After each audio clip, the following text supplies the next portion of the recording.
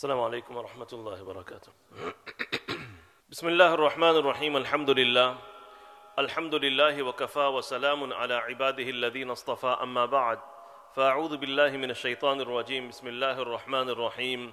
إن الله وملائكته يصلون على النبي يا أيها الذين آمنوا صلوا عليه وسلموا تسليما. Recite the Sharif. اللهم صل على سيدنا محمد وعلى آل سيدنا محمد كما صليت على إبراهيم وعلى آل إبراهيم إنك حميد مجيد. اللهم بارك على سيدنا محمد وعلى آل سيدنا محمد كما باركت على إبراهيم وعلى آل إبراهيم إنك حميد مجيد. We've just finished listening to the beautiful recitation of Surah Al-Kahf.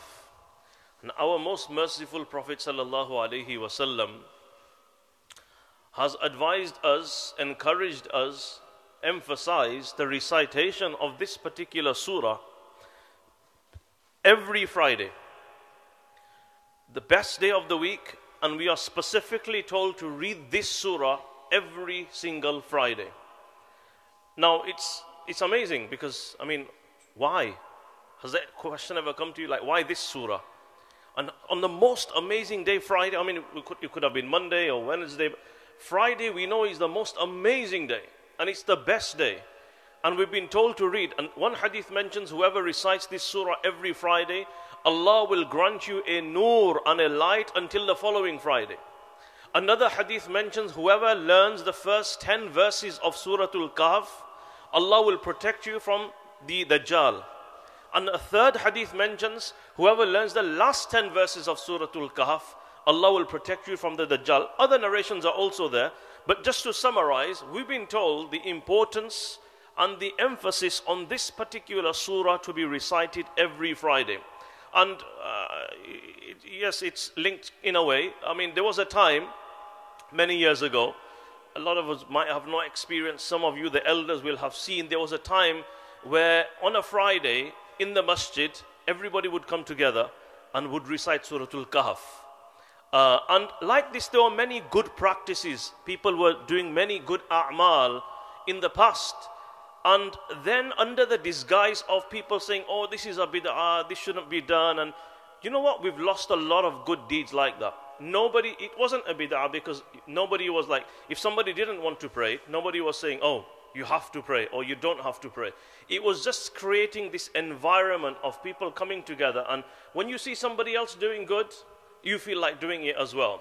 However, a lot of these good things we see disappearing. Now, mashallah, those who've recited Surah Al-Kahf, mashallah, and a lot of us, unfortunately, have not recited it. But I'm hoping, inshallah, by the end of today, before we leave, at least we'll understand why, or one of the reasons why. We can never get to the depth of why, and we can make an intention to internalize this practice. And those who are already doing it, at least you'll have some more insight into why.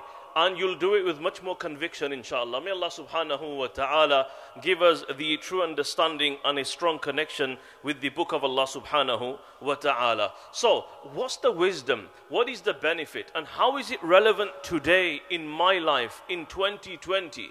How is it relevant? How does it apply to me? Quran was revealed many years ago.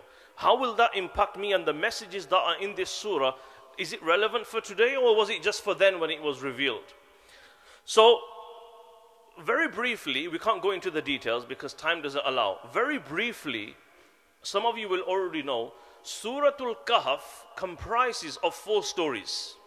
Very simply, in Surah Al-Kahf there's 4 stories. Story number 1 is the people of the cave. Yes? Ashabul Kahf, the young people of the cave, in a simple way. Story number 2 is the man who had 2 gardens, 2 beautiful, amazing gardens. Right? That's story number 2. Story number 3 of Musa alayhi salam and Khidr, and the journey when he went to seek knowledge and the stories that took place. And story number 4 is Dhul Qarnayn. Okay? A lot of us already know this. So these are the 4 main stories in Surah Al-Kahf. Ashabul Kahf, people of the cave, the man with the 2 gardens, Musa and Khidr, and Dhul Qarnayn. Now, the idea is, in each one of these 4 stories, Allah subhanahu wa ta'ala brings our attention to a fitna, a different fitna. Fitna means a trial, a challenge, a test. And then at the end of the story, Allah gives us, this is Allah's solution to that fitna. So 4 great challenges and trials which you and I face in our lives every single day are presented in this surah, and a divine, godly solution has been provided in this surah for you and me, which we can utilize and benefit from every single day. Is that useful or not? Especially when we're going through such turbulent times. Things are all over the place. We're all lost. We're living in deception. We don't know what's going on. So if ever we've needed this surah, it's today, it's now, it's extremely relevant. And so is the rest of the Quran, and so is the rest of Islam. Extremely relevant. We don't need a reformed version. We don't need the modern version. We need original Islam. As it was, that is extremely applicable and extremely relevant. So let us understand. Let's go into story number 1. The story number 1 is the people of the cave. Now we're not going to go into the whole story. We're just going to look at what happened and what's the solution and how we can internalize it. So what happens in story number 1, the people of the cave? As you know, إِنَّهُمْ فِتْيَةٌ آمَنُوا بِرَبِّهِمْ وَزِدْنَاهُمْ هُدًى. A group of youngsters, they had strong iman. They wanted to be good and pious and practice the deen of Islam. They wanted to be good Muslims. They lived in a time where kufr was prevailing, and they faced a lot of Islamophobia. There was a lot of hostility. Wherever they went, they were opposed, to the extent that if they did not protect themselves, they would have been killed. They weren't allowed to carry out the worship of Allah subhanahu wa ta'ala openly. So what did they do? They realized their deen was at a risk. Their deen was at a risk. At the moment, we all know our health is at a risk. How many measures are we taking? We can see. Okay? We all know our wealth is at a risk. How many measures are we taking? Okay, now everyone's looking for free cancellation, insurance policies. People who didn't bother about warranties and guarantees before now, because you know your wealth means something to you. Your health means something to you. But they realized it wasn't their health, it wasn't their wealth, their deen was at a risk. Is my deen at a risk? Not just in the UK or in the Western world. Globally, wherever you are, we're living a very challenging time. Is my deen at a risk? Is my deen precious to me? Yes, no. It's easy to say, but is it real? What are we doing about it? They did something about it. They did something about it. What did they do? Very simple. Quran tells us to protect their deen, they ran into a cave. They moved.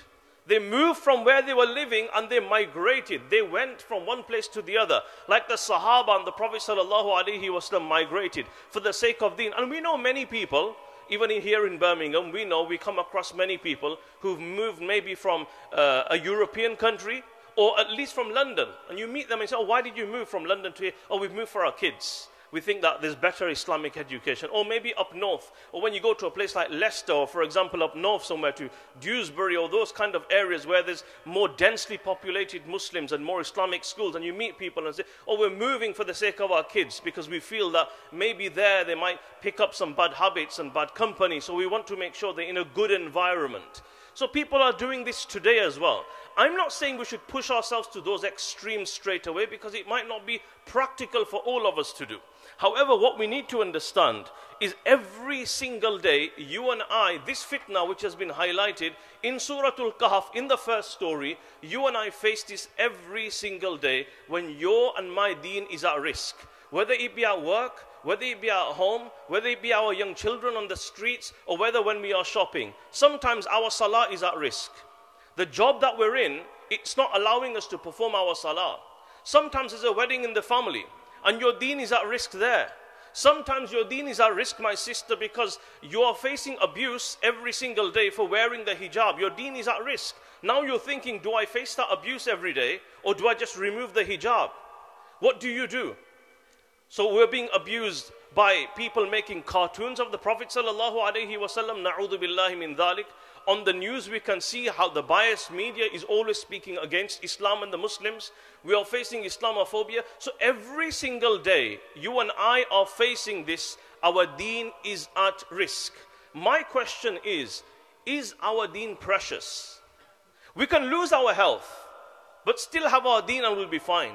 We can lose our wealth, but have our deen and be fine. However, if we have all the wealth in the world and our health is good, but we lose our deen, aren't we the greatest losers? However, we've not realized this. So what we need to realize, the greatest commodity I have is my deen. My deen is the most precious thing to me. What am I doing in this 2020, in the time of fitna and challenges, to protect my deen, to safeguard my deen? Because my deen and the deen of my children is, children have gone back to school. As you know, the LGBT agenda has been rolled out. And things are going ahead. What are you doing? I'm not saying pull your children out of school and be radical. I'm not saying that. But what are we doing? Are we doing anything about the risk to our deen? Or we're thinking it's okay if I miss my asr, it's okay, I'm at work. It's okay. It's okay if I can't fast for these certain days because, the situation. Or are we doing something about it? So Surah Al-Kahf starts off with this story and highlights the first fitna. And shows us how these young children, they went and to safeguard their deen, they went into the cave. Suhaib radiyallahu ta'ala anhu, Suhaib al-Rumi, he accepted Islam. When he came to Makkatul Mukarramah, he was very, very poor. He went through persecution. Nevertheless, time passed, Sahaba migrated. Suhaib was in Makkatul Mukarramah. He was left behind. He was really upset. He could feel it. Sahaba are with the company of the Prophet ﷺ. They're seeing him every day. They're praying behind him. They're listening to his lectures. And I'm here in Makkah missing out. Very hostile Islamophobia. I can't really practice my deen. What can I do? So he decided, you know what? I'm going as well. I'm going to migrate. He knew that when he does decide this, he's going to face challenges. But there was a risk to his deen. And he was willing to make the change to protect his identity, to protect his deen. So he leaves. And you know what? The people stood in his way. Where are you going? You can't leave. Why did they not let him leave? Because they said to him, when you came to Makkah, you had nothing. You were a pauper, you were a beggar. You had not a single penny, not a single dime. And in the time that you've remained here, you've become extremely rich and wealthy. Where's all that wealth? If you're going, give us your wealth. Suhaib al-Rumi said, is that all you want? They say some people are so poor, all they have is money. Some people are so poor, all they have is money. These people of Makkah said to him, that tell us, give us all your wealth, we'll let you go. He said, is that all you want? He said, fine, go to my house, dig in this place, go to this place, go to this place. You'll find treasure, you'll find gold, you'll find wealth, you'll find properties. You can have all of it. Really? Yes, have all of it. Just let me go to Medina and be with the Prophet ﷺ. Transaction done. He gave his wealth away. Nobody knows about it. When he arrives in Medina Munawwara and he enters Medina, and the Prophet Muhammad ﷺ saw Suhaib radiyallahu ta'ala anhu, he stood up and he says, Rabih al-Bay, Aba Yahya, Rabih al-Bay, oh Abu Yahya, oh Suhaib, what a beautiful transaction you've done. Your transaction has been very profitable. And Suhaib said, oh Messenger of Allah sallallahu alayhi wasallam, I didn't send you a text message. There was no email at that time. There was no telegram even then. There was nothing. How do you know? Nobody knows about this. And if you know, that means Jibreel came. وَمِنَ النَّاسِ مَنْ يَشْتَرِي Allah subhanahu wa ta'ala sent verses of the Quran. Jibreel descends from the seven heavens and informs the Prophet sallallahu alaihi wasallam that there are certain people in your ummah amongst you who are willing to give up anything. Why? To preserve their deen. To preserve their deen.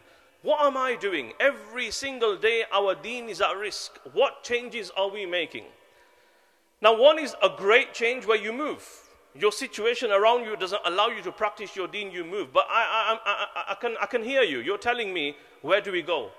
Don't tell us to go back home, because a lot of you will say that if we go back home, the situation is much worse. There's much more corruption there than here. A lot of us will agree on this. Where isn't there corruption today? There's corruption everywhere. Where are we going to go where we can be safe and practice our deen?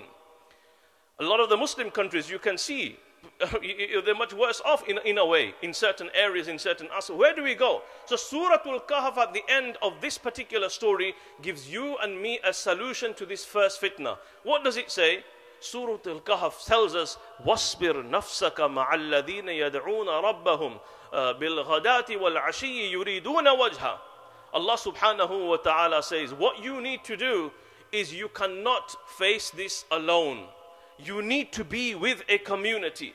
You need to be with some people. You need to surround yourself with good, God-fearing, pious people. If you try to do this alone, you're going to lose your deen. Surround yourself and your children with those who are practicing, those who are good. Because the Prophet ﷺ said, a time is going to come on my ummah, a person practicing real Islam, not reformed Islam, not modernized Islam, real Islam, will be like a person holding burning coal. If there's a coal on fire, can you hold it? Well, this is what it's supposed to be like. You know, it's not supposed to be easy. The Prophet ﷺ told us this is how it's going to be. Now, there's two options. Either you get the burning coal, and as soon as it hits your hand, it's too hot, you just throw it away. The Prophet ﷺ is telling us, what are you going to do when your deen is at risk? And that coal and your deen, that coal is Islam. And it's going to feel like it's burning because around you, you're facing these risks and challenges. Are you going to throw it away? Are you going to go for a more reformed version and change and try and blend in? Or are you going to hold on to it like the Prophet ﷺ said, Al-Qabid ala jamr, As-Sabir ala dinihi, a person who's going to persevere on their religion. So the solution given to us here is surround yourself with pious people, with good people. You might say, well, no one's pious nowadays. Well, surround yourself with those who are trying, who are better than you. Those who you're struggling with your prayers, hang around with people that pray. You're struggling with your Quran, stay with people of Quran. You're struggling with the haram habit of yours, hang around with people who've got good habits. Just surround yourself with good company. This is not my solution. This is a solution of Allah. And do you know what? Many a times you and I, or maybe our children, will say, well, these religious people, they're really boring. All they do is go to the mosque. All they do is pray. There's no fun, there's no excitement. Well, do you know what? Allah subhanahu wa ta'ala knew this. He knew that it's not going to be the easiest thing, especially at challenging times. This is why the verse starts off with, وَاصْبِرْ نَفْسَكَ. Do sabr. It's not going to be easy. It's not going to be really enjoyable. You might not get a buzz out of it straight away. But just stick to it. Hang around with good people and ensure children have gone back to school. Look out, who are they hanging around with? What is their company? And just ensure that they're in good company, in a good environment. They're attending a good facility for education. And they have good around them. Inshallah, this will help protect your deen at challenging times. That was story number one. Let's move on. The second story in Surah Al-Kahf is about the man who had two beautiful gardens, extremely prosperous, extremely fruitful, and they were extremely extravagant. Allah had blessed him with so much. But the problem was that this man who had been blessed with these two beautiful gardens, the problem he had was, he believed, لَن تَبِيدَ هَذِهِ أَبَدًا. You know, this wealth of mine, it's never going to end. Many of us don't say this, but we act like this. Regarding our job, our wealth, our money, our dunya, our material, the way we behave shows as if this is no... He used to actually say this is never going to end.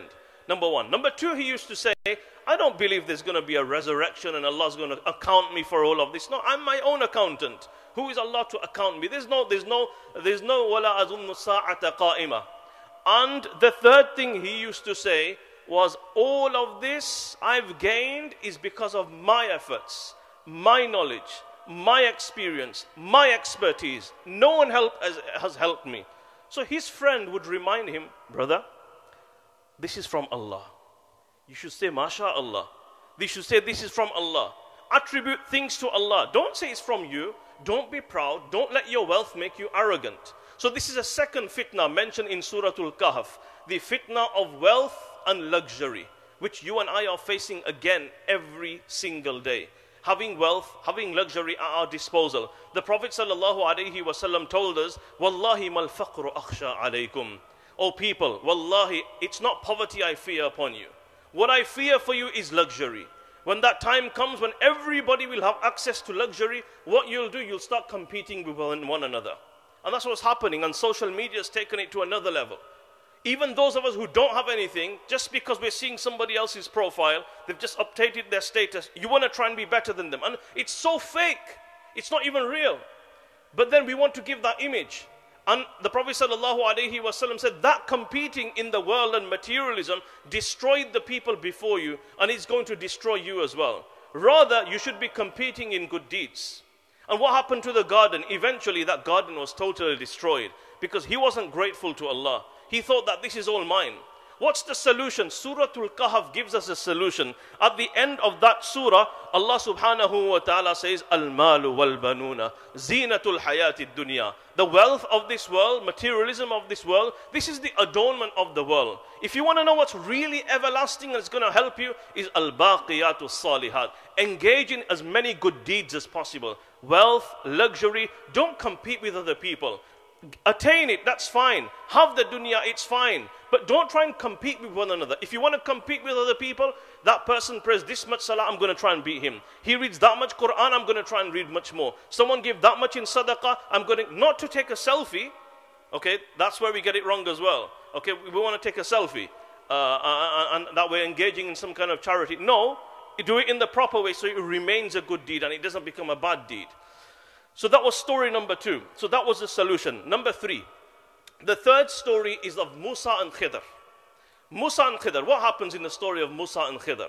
Musa alayhi salam was asked the question, who's the most knowledgeable person? He said, it's me. Allah subhanahu wa ta'ala decided to put him under a challenge and a test to go and meet, and he showed him the location of Khidr, who was given us different type of knowledge to that of Musa alayhi salam. So the third fitna that you and I face every single day in our lives is the fitna of knowledge. In this time of deceit, where we can't differentiate between truth and falsehood, this is very, very imperative, and we are being tested by this every single day. The Prophet ﷺ said, so a time is going to come when people will be living in years of deceit. The truthful person will be looked at as a liar. The liar will be considered the most truthful person. Honesty will be considered dishonesty. And dishonesty will be honesty. You know, the traitor, the biggest traitor, will be considered as the most honest person. And vice versa, an honest person will be considered a traitor. When we are living in such times, we need true knowledge that comes through only through perseverance. Nowadays, we want everything quick. You want a fatwa, you want it really quick. People come to the imam with a question, but they've already checked like 10 websites out, contacted so many other scholars already, and they've got all the answers there. All they want is they want you, the scholar, to give the answer that they want. It doesn't work like that. And this is the test that we are living in now. Every single day we are being challenged, and this fitna is in front of us, the fitna of knowledge. How do you differentiate between right and wrong? And do you know what? What we learn from the story of Musa and Khidr is, one is an appearance, the other is reality. You know, when Khidr was trying to fix that boat, apparently it looked he was doing something wrong when he broke the boat. Was that the reality? When he killed that boy, it looked something, but it was something else. We're living in a time, Suratul Kahf is very relevant today. Thus every Friday we are being told to recite it so that we can be saved from these fitnas and these challenges. And you and I know how to steer and navigate ourselves in such challenging times. What's the solution? Quran gives us a solution. Musa alayhi salam, what did he say? That I'm going to persevere. You need to, if you want knowledge, if you want true knowledge, not just go on Google and get a quick fatwa. We want it really quick nowadays. Sometimes, you know, somebody asks you a question, so they send you a WhatsApp message and they ask you a mas'ala. If you don't answer by like within half an hour, like they send you a question mark. And then 2 hours later, like 2 question marks. And 3 hours, and like more question marks. And then like, where's my answer? It doesn't work like that. Everybody has a life, and there's a way, and you want to seek knowledge, you need to persevere. Until you don't give your everything to knowledge, you're not going to get anything back out of it. And finally, the fourth story is of Dhul Qarnayn. What happens? Who was Dhul Qarnayn?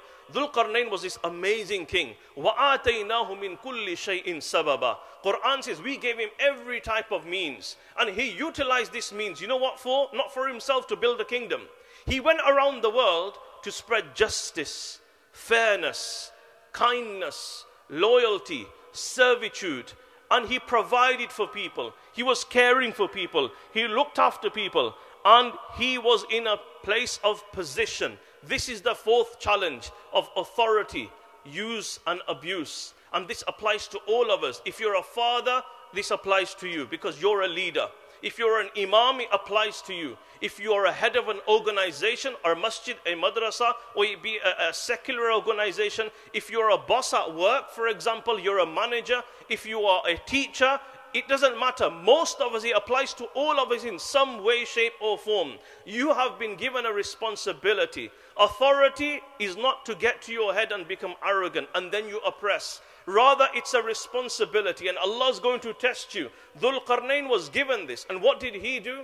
He didn't attribute it to himself. He didn't oppress anybody. When at the end, when people praised him, saying, what an amazing service you have carried out, what did he say? هَذَا رَحْمَةٌ مِّن رَبِّي. The solution, the divine solution to this fitna is humbleness and humility. And this is how we overcome this challenge. Finally, I want to mention, on the last verse of Surah Al-Kahf, Allah subhanahu wa ta'ala gives us the solution to all of the fitnas altogether. We're living in a time of fitna.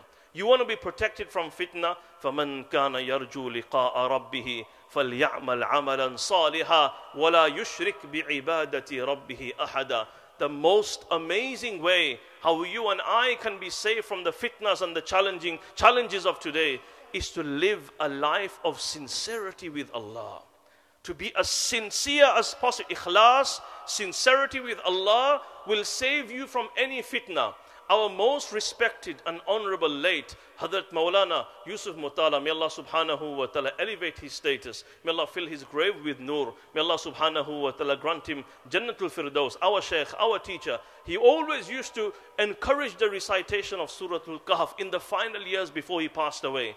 And something amazing he used to say, which I'm going to share with you, hoping that this will encourage you to continue the recitation every Friday, inshaAllah. Say inshaAllah. So some of you have, who's recited Surah Al-Kahf already today? So mashallah, fair number of hands. The rest of us, inshallah, by Maghrib time, let us try and recite Surah Al-Kahf. It's in the 15th juz. And from next week, let's try and recite it. And while you're reciting it, think of these stories and challenges and think how you can, you know, Surah Al-Kahf means cave. Kahf means cave. Do you know how the cave protects you from a storm? It protects you from the rain and the wind. This surah, the recitation of this surah will be like a cave for you from the fitna and the challenges of today. He used to say, if Surah Al-Kahf can protect you and I from the greatest fitna of Dajjal, won't it protect us from the small fitnas of today? The greatest fitna is going to be of Dajjal. We've been promised. You read Surah Al-Kahf, Allah will protect you from Dajjal. If He can protect you from the greatest fitna of Dajjal, would it not protect us from the small fitna of today? May Allah subhanahu wa ta'ala give us a tawfiq. Wa akhiru da'wana and alhamdulillahi rabbil alamin.